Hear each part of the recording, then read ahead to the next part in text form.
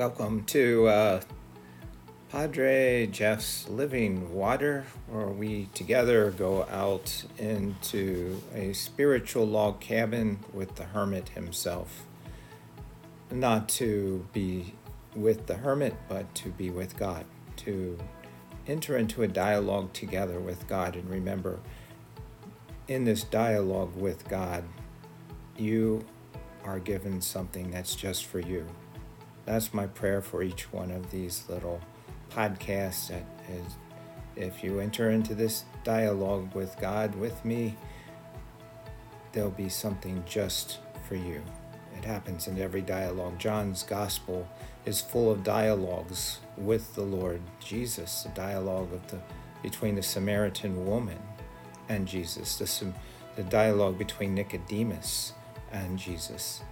This constant dialogue in John's gospel, there's always something imparted to just that person, what that person needs at that time in their life. The purpose of a dialogue, or how to dialogue first, is to get the hatred out of it. There can be no dialogue, for example, between Samaritans and Jews if there's hatred. There has to be a sincere search for truth. That's also part of dialogue. And remember that feelings do not tell us the truth. Feelings tell us many things, and we need to listen to them. But our feelings are a cry for guidance. This is how I feel, but please guide me to the truth. That's our feelings. So feelings do not tell us the truth. They are invitations for guidance. And also part of dialogue is that disagreement is not the same thing as discrimination. And finally, the part of dialogue is with God is to know that theories have holes in them.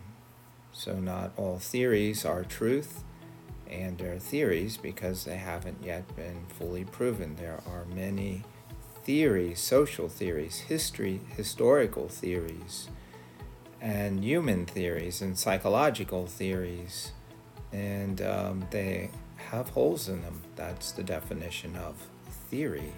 Keep in mind that our society and laws and psychology and science and sociology and even history now is being based on theories.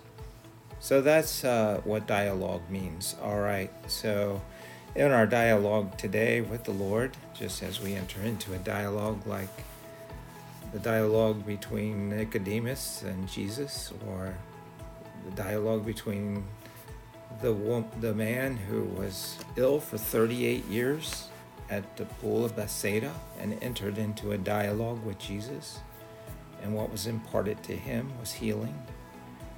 Today, I think that the focus will be on the word return. It's a most prominent word in the scriptures. Return, return, return.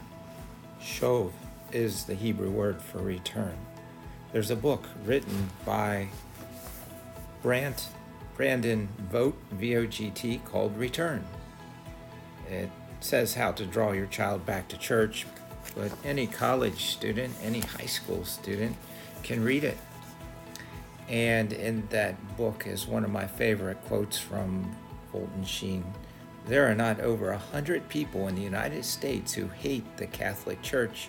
There are millions, however, who hate what they wrongly believe to be the Catholic Church, which is, of course, quite a different thing. So, perceptions are interesting.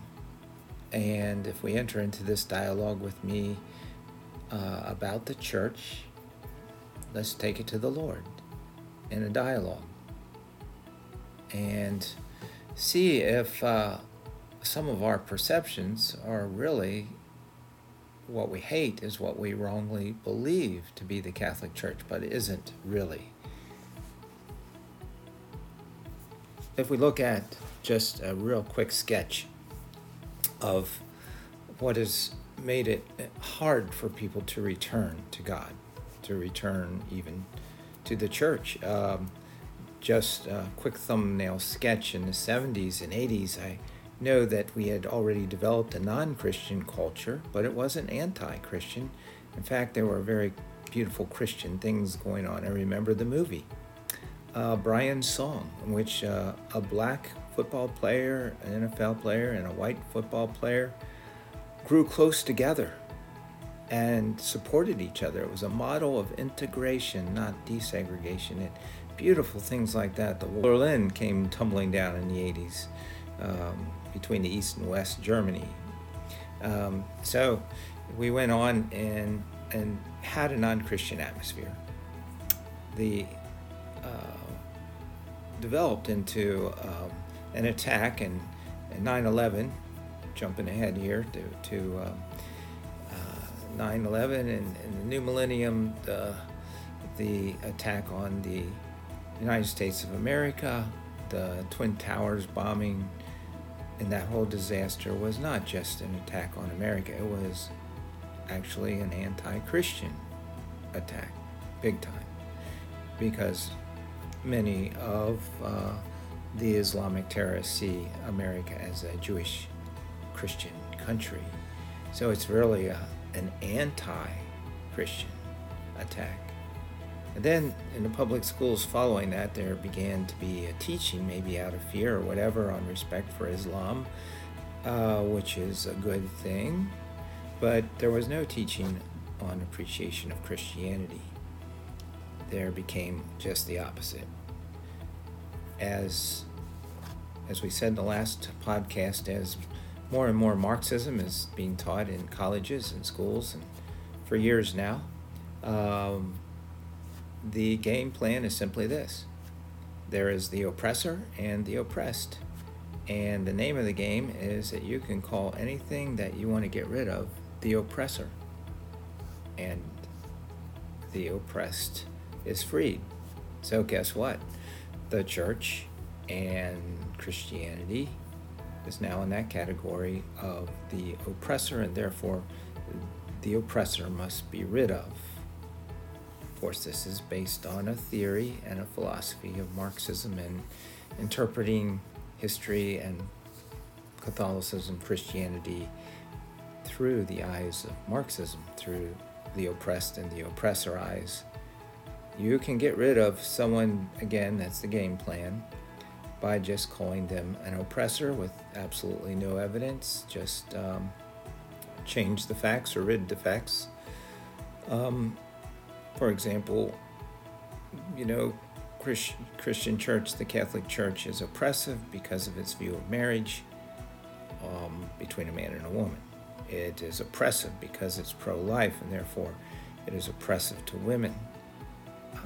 So there are so many of these misunderstandings that have cropped up and made the leap from non-Christian to anti-Christian to anti-Catholic, and that is where we're at this current time. This book, Return, talks about some of the millions of people who hate what they wrongly believe to be the Catholic Church, who have this perception, some of it, and mentioned in the book Return, are personal issues, just like I don't have time for church right now, I'm too busy, Mass is boring and irrelevant, having trouble talking today. The church is too focused on rules and making people feel guilty. How could anyone remain Catholic after the sexual abuse crisis? And I'm married to a non-Catholic. Returning to the church would really upset my spouse. I had a bad experience with the church and I can't see myself coming back. God can never forgive me for what I've done. These are personal issues, and some of them reflect a church that is, like I said, full of rules and oppressive. Again, that's part of the contemporary narrative. Chapter 13 of the book talks about moral objections. The church is so judgmental, or the church hates gays and lesbian people, or I'm gay, how could I ever be Catholic? Or why is the church against me living with my boyfriend, girlfriend? We love each other, so what's the problem? If I come back when the church stops oppressing women. So many of these issues are captured in the words of oppression. The church is simply oppressive. It's not an instrument of God or God's love and mercy. Here's another one. I'm divorced. The church doesn't want me. All of it sounds so oppressive, of course, and that is what needs to be addressed. So I just want to call your attention in this dialogue to a book called Return, How to Draw Your Child Back to Church. If you're a college student or a high school student, you can actually just turn to these chapters 12, 13, and 14, and they begin to take this into this dialogue with Jesus, something that I think will help to correct our perception or help us to shed light on our perceptions. So that's where we are today in our dialogue with Jesus, with the Lord.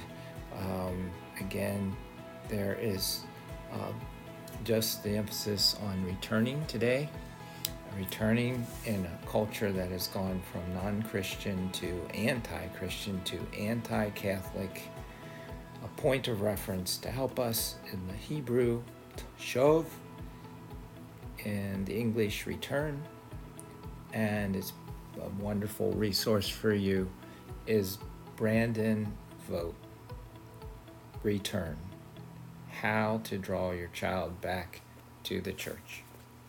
So I want to stop there and just get you into this dialogue, and we'll continue our podcast. We'll continue our dialogue.